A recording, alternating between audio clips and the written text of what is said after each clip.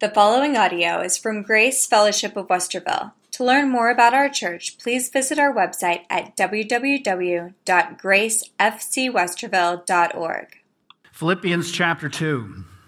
We're going to be looking at verses 14 through 16. And while you're turning there, sometimes Paul is practical, but he's painfully practical. I mean, he doesn't mince words. He cuts right to the heart of the matter. And that's what he does this morning. And I was thinking this week about how often we as Christians are moved off far too easy from the direction. I remember growing up as a young boy in Vermont, and I spent our winters skiing and our summers skiing on water skiing on Lake Champlain, and I learned everything the hard way. I didn't start snow skiing until I was 12, and by that time, most of my friends had been skiing 6 years or more. And so when I first went out of embarrassment, I got down the mountain the same time they did. The difference was they were dry and I was white from head to toe. And it took time to learn. And it was the same thing with water skiing. And occasionally I would have someone who wanted to ski, and they thought they had it all down. They'd read the books on water skiing, and they knew that you kept your knees bent and your arms straight, and you allowed the boat to pull you up. And what would happen for the first time, because they didn't know what to expect, they'd get pulled right through their skis into the water, and before they realized they had to let go, they'd swallowed half the lake. And in time, they would give up, or at least take them a while to come back. And I've often thought about Christianity. We get all excited when we accept Christ, and we rejoice in the reality of ours, that's eternity with the Lord Jesus Christ. And so with great zeal, we get into the Word of God, and we don't understand it. It seems complicated, and we don't understand the words and the tense, and what does this mean? What does that mean? And before long, we maybe we just back off for a little bit, and then maybe some things happen that are kind of concerning, and before you know it, we're just sitting on the sidelines. We're saved on our way to heaven, but we're not actively involved in our salvation. And I think this is often what happens in Christianity. Real Christianity is learned in the water, or in our case, the world. We're not to be of the world, but we're in the world. And Christ has a desire upon our lives to be active, shining lights in this world by conducting our lives in a way that honors the Lord Jesus Christ. In Philippians 2, verses 14 through 16, Paul writes, "Do all things without grumbling or disputing." We could stop right there. That would disqualify 99% of us right there. "Do all things without grumbling or disputing, that you may be blameless and innocent children of God, without blemish, in the midst of a crooked and twisted generation, among whom ye shine as lights in the world, holding fast to the word of life, so that in the day of Christ I may be proud that I did not run in vain or labor in vain." When I read "hold fast to the word of life," it reminded me of Titus 1:9, holding fast the faithful word as he has been taught, that he may be able by sound doctrine both to exhort and convict those who contradict.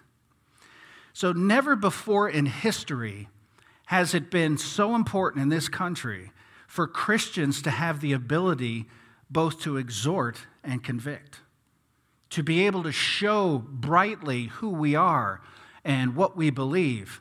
In fact, let me have you turn to Matthew chapter 5. I don't know if I gave this to Katrina or not, but if I didn't, you can look it up. In the Beatitudes, Jesus is talking here about salt and light. And in Matthew chapter 5, he says, beginning of verse 13, "You are the salt of the earth. But if the salt has lost its taste, how shall its saltiness be restored? It is no longer good for anything except to be thrown out and trampled under people's feet." Now, Salt, when it loses its savor, it's good for nothing. And again, I remember growing up on the lake in the dirt roads, they would take old salt and they would come by with trucks and they would spread it all over the dirt roads to keep the dirt down. That's all it was good for at that point. Verse 14, you are the light of the world. A city set on a hill cannot be hidden, nor do people light a lamp and put it under a basket, but on a stand, that it gives light to all in the house. In the same way, let your light shine before others, so that they may see your good works and give glory to the Father who is in heaven. So you recall over the last couple of weeks, we realized that the whole purpose of the child of God is to bring glory to God. And you can't do it if your light is hidden. Nobody can bring glory to Jesus Christ if their Christianity is hidden. Now, not everybody intentionally hides their light. We just haven't put the effort into it to grow and adapt to be called on when God needs us. And so it's simpler and safer to sit on the sidelines.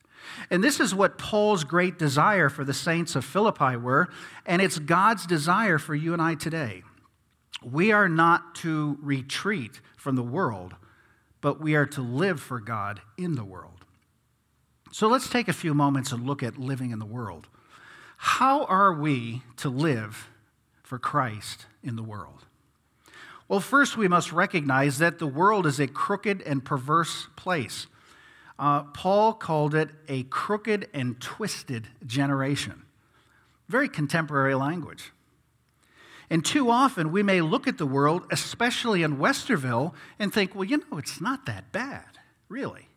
I mean, Westerville's a nice place to live, isn't it? We're kind of isolated from a lot of the things you hear in the news. But the reason for this is because the influence of the Holy Spirit is still very strong in this world. He is restraining things. In fact, in 2 Thessalonians chapter 2, the people thought they had missed the return of the Lord. And Paul is trying to show them how that isn't possible yet because, first of all, the man of lawlessness had not been revealed. The Antichrist had not been revealed. And the influence of the Holy Spirit was still here. In 2 Thessalonians 2, verses 6 through 8, and you know what is the you know what is restraining him now so that he may be revealed in his time. For the mystery of lawlessness is already at work. None of us would deny that. The mystery of lawlessness is at work. Only he who restrains it will do so until he is taken out of the way. And then the lawless one will be revealed, whom the Lord Jesus will kill with the breath of his mouth and bring to nothing the appearance of his coming. So the influence of the Holy Spirit is still keeping things from spinning off. But he will do that until he's taken out. Well, when is he taken out? When the church is taken out at the rapture. And that's why after that, during the tribulation, everything goes haywire, because the influence of the Holy Spirit is no longer here. So strip away the halo of the Holy Spirit, and the blackness that God said is there is still there. Christians must constantly be aware of the working of the Holy Spirit in every one of us to make a profound difference in this world, because it is the Spirit working to control.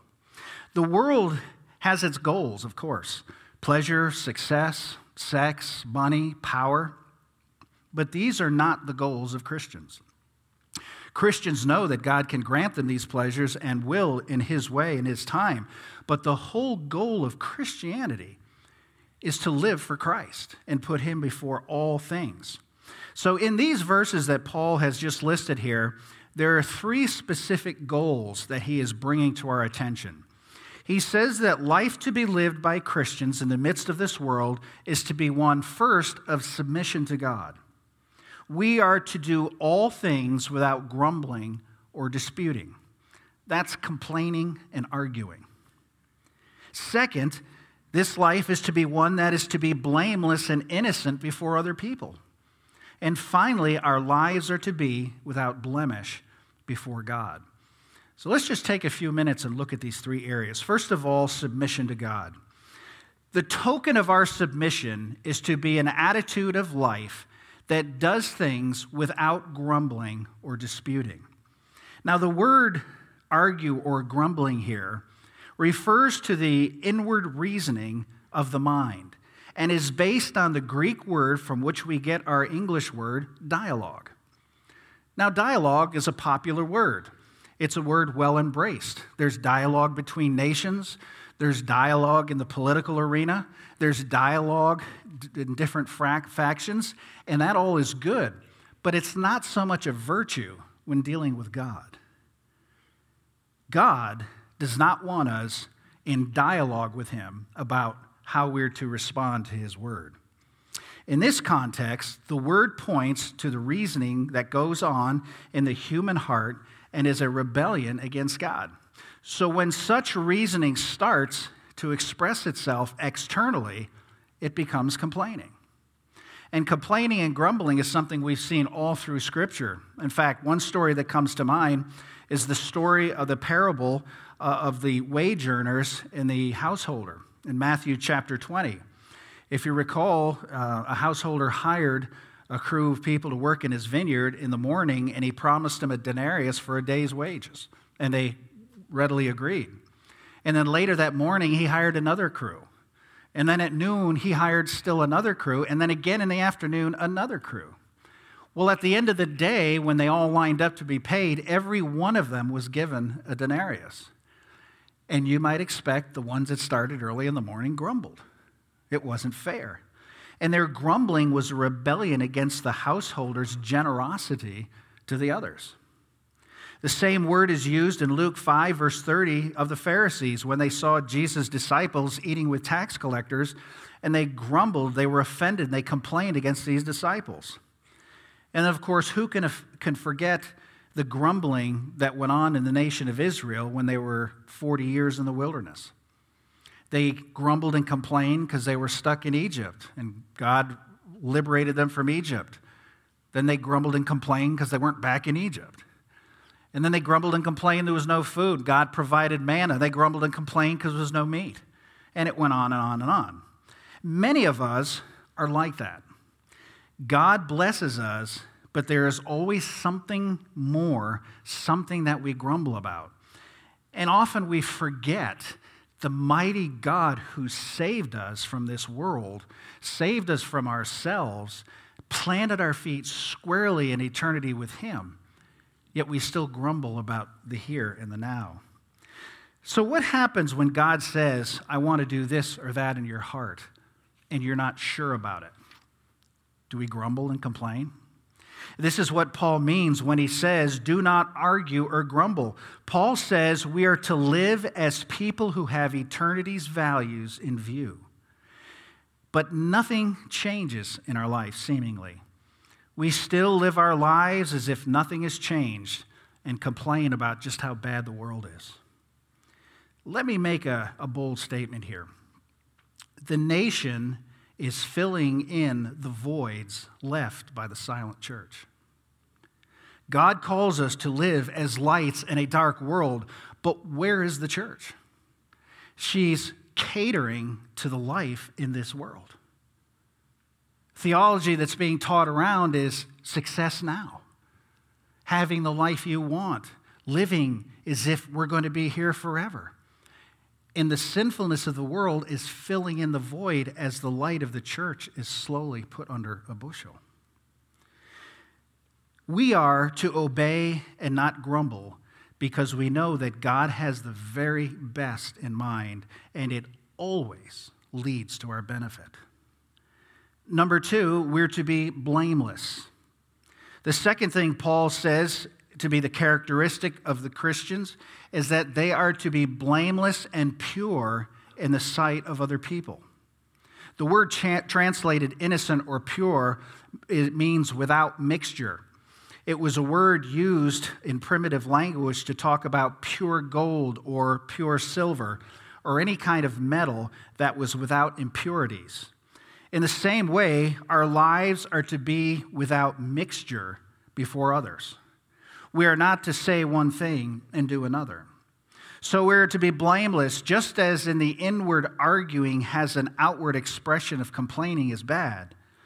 So this inward characteristic of being pure has an outward expression of being blameless. Our conduct must be pure, and it can only be pure if the heart is pure. One great example of this in Scripture, of course, is Daniel. Daniel lived in the midst of ungodly Babylon, and he didn't try to stay away from everybody. He didn't try to isolate himself. He lived right in the king's palace, and in fact, he worked for the king. Moreover, when his enemies tried to do away with him, the only thing they could find fault with was his worship of Jehovah. So they finally tried to get him on a technicality, as you know the story. And they set down a stipulation, a law that said that for a period of time, no one could ask any other god or anybody else for anything except King Darius. And when Daniel continued to pray to his God, they threw him into the lion's den. And if you've known this story since you were a child, you know that God protected him in the lion's den in freedom, but not before he had received this testimony. Daniel 6, verse 5. Then these men said, "We shall not find any ground for complaint against this Daniel unless we find it in a connection with the law of his God." When we don't live obediently before God, we lose our reputation before men. And Daniel is living proof that it can be done. And he didn't have the indwelling Holy Spirit like you and I do. And number 3, without fault. Paul says we are to be blameless before God, for we are to live without fault or innocent as his children. Now, the word used here is also used in Ephesians 1 and verse 4, where it is translated blameless. It refers there, as it does here in the Philippians, to a Christian's relationship to God. Ephesians 1:4 says, "Even as he chose us in him before the foundation of the world, that we should be holy and blameless before him in love." Now, see, one of the beautiful things about salvation is that you are washed in the blood of Christ. You are justified. What that literally means is that when God the Father looks at you, he sees you through the blood of Christ. You're no longer a sinner. You realize that? In fact, the Bible says you're a saint. Think about that. You are a saint before God because of what Christ has done for you. This does not mean that we become sinless, of course. Real sanctification lies in the increasing realization of how sinful we are. It means that our lives will be lived in the sight of God in such a way that they will be open before him. There will be no barriers, nothing between us and God.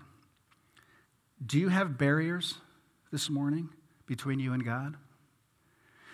This may sound harsh too, but if you aren't in the Word, or if you're not praying, if you're struggling in relationships, there's a barrier before you and God that manifests itself in an outward direction. And it may not even be of your own doing, but you must let the Holy Spirit respond through you to keep you close to what God is trying to do.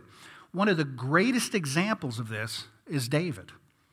David, God said, is a man after my own heart, yet we know he sinned tremendously with Bathsheba, and that had consequences on his family from then on. But listen to what David said to God in Psalm 139, verses 23 and 24. He said, "Search me, O God, and know my heart. Try me and know my thoughts. And see if there is any grievous way in me, and lead me in the way everlasting." Can you imagine sitting down on your knees, praying to God, and openly saying, "God, search me. No, in fact, test me"? That's a bold prayer. God, look in my heart. test me, and if you find anything that's a barrier between you and I, anything that's grievous in any way, then lead me in the everlasting way. That takes a lot of nerve.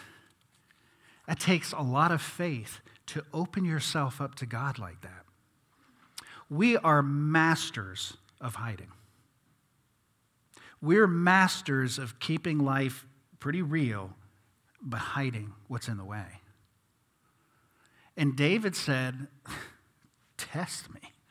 If there's anything in me, anything that's causing any kind of hindrance, get rid of it, God. Because there's no future if I'm not totally open to you. So this brings us to a very real point. Living the impossible life. The process will go on through life. It is not going to be easy. And you may say, easy? It's impossible. And you're exactly right. It's totally impossible. But our God is the God of the impossible. And he does things in us and for us that we cannot do ourselves. What would your life look like if you took an immediate stand and said, enough? From this point on, I am completely surrendered to God. What would happen if that was to take place? But it's impossible. So let me give you some verses here to explain the impossible so that you can stand before God and say, God, test me, know me, change me. Let me be a Daniel. Let me live the life you've called me to live. And you have to begin with Galatians chapter 2, verse 20. I have been crucified with Christ. It's no longer I who lives, but Christ who lives in me. And the life I now live in the flesh, I live by the faith of the Son of God who loved me and gave himself for me. It is impossible to live this life on your own. But when you allow the Spirit to live through you, it becomes possible. Now, we often think of Paul in Romans chapter 7. He goes, the things that I should do, I don't. And the things that I don't want to do, a wretched man that I am, who will save me from this? But then he comes to a conclusion. Romans 7:20. It is no longer I who sin, but the sin that dwells within me. It is no longer I who sin, but the sin that dwells within me. So when you are totally surrendered to Christ, the Holy Spirit is only going to lead you in that perfect life. Then after Romans 7:20, we go to Romans 8, verses 3 and 4. For God has done what the law, weakened by the flesh, could not do. By sending his own Son in the likeness of sinful flesh and for sin, he condemned sin in the flesh in order that the righteous requirements of the law might be fulfilled. So God gave the law to show how we are to live. Nobody could do it. So he sent his Son in the likeness of sinful flesh, just like you and me, to go to the cross and pay once and for all the price demanded by holiness and the law, in order that the righteous requirements of the law might be fulfilled in us. Notice, who walk not according to the flesh, but according to the Spirit. Are you walking according to the flesh or to the Spirit? Your answer will dictate the outcome of your life. And then, of course, Romans 12:2. Do not be conformed to this world, but be transformed by the renewing of your mind, that by testing you may discern what is the will of God, what is good and acceptable and perfect. There's only one way to live the Christian life, and that's by being in the Word, because it renews your mind. It transforms your mind. It changes your heart. It gives you the understanding that you don't know, that you have no ability of understanding. Think of your driving test. Some of you aren't that far removed from that driving test, and some of you are pretty far removed from that driving test, but I'm sure you can remember it. What took place before you could get your license? Well, you had to go to the DMV and you had to get the book. And you had to study the book. You had to know the book. And you had to pass a test before you could get behind the wheel of a car. And you know, we try to jump into life and drive without being in the book, getting the instruction, the clear understanding. You know, I'm sure you're like me. You drive down the road and you pick out people you want to send back to the book. You know? I always say, didn't you get driver's ed? Or something like that. But that's the way it is. You and I cannot progress to the next level until we get in the book. Yet we try to live the Christian life without ever cracking the book. And God says, this renews your mind. Now, what does it mean it renews your mind? Well, God understood that in our sinfulness, we would not be able to comprehend everything. So he packs everything into this 66 books, but then gives us the Holy Spirit to interpret and to teach us and to guide us so that no one is without excuse. So when we struggle, the answer is to get into the book and find the instructions from God. And this brings us back to our text from last week in Philippians 2:12-13. Work out your own salvation with fear and trembling, for it is God who works in you both to will and to do of his good pleasure. You can't get the mind of God if you're not in the book. And that is what God is saying. So what do these verses mean? Well, they mean that a person is incapable of living out the kind of life God requires of him, but that God is capable of living out the life in a person who yields to his Spirit. And he's given us the Word, and he's given us the Spirit to guide us into all truth. So if you're not realizing the Spirit-filled, Spirit-directed life, it's because you're in the way, and you're settling for a life in the flesh. When you look at the craziness that's going on in the world today and wonder why, the world has gone the way of the church. The world is filling the vacuum left by the church. We can go all the way back to the days when they took prayer out of the schools. They didn't take prayer. We let it go because our light was hidden under a bushel. Our city was no longer seen on the hill. Occasionally, I get roped into the shows on the Discovery Channel. I like to see the programs about ancient things, ancient Egypt or Babylon or the Holy Land. And a couple of weeks ago, I got sidetracked by a program, and this archaeologist believed that she knew where Cleopatra's tomb was.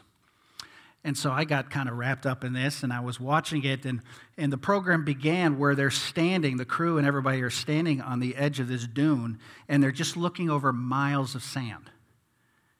And she points out this light settlement, this impression in the ground, and she believes that's where it is.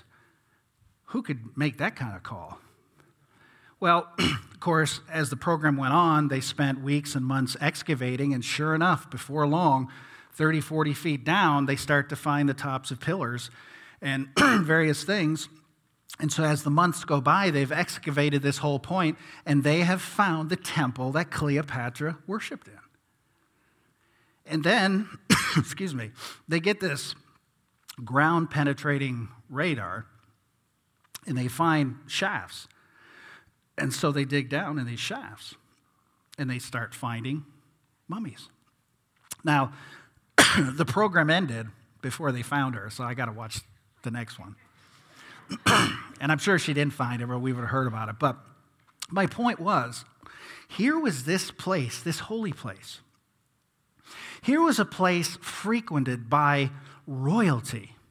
Here was a very important place, and 3,000 years later, it's completely buried in sand. And you see, what happened is as the people got less and less involved, the dirt in the desert began to take it back. And I think of my very own backyard. I have a wall of greenery.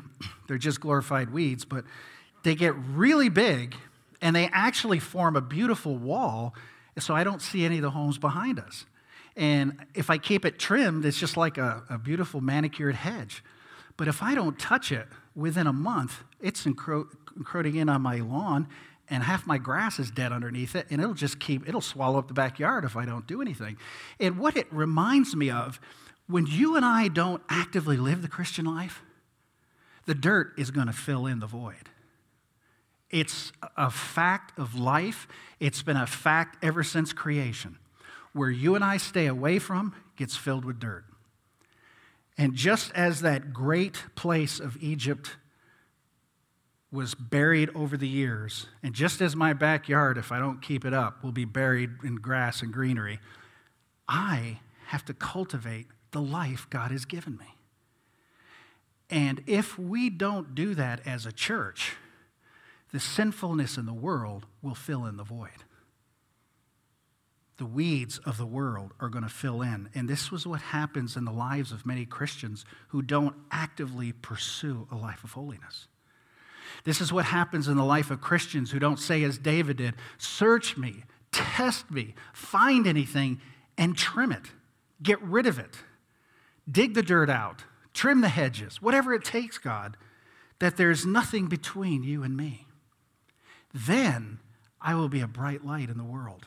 And then you can use me to do your bidding. Imagine that, folks, this morning. There's not a person in this room this morning who God doesn't want to use your life. He has a plan. We've seen this over recent weeks.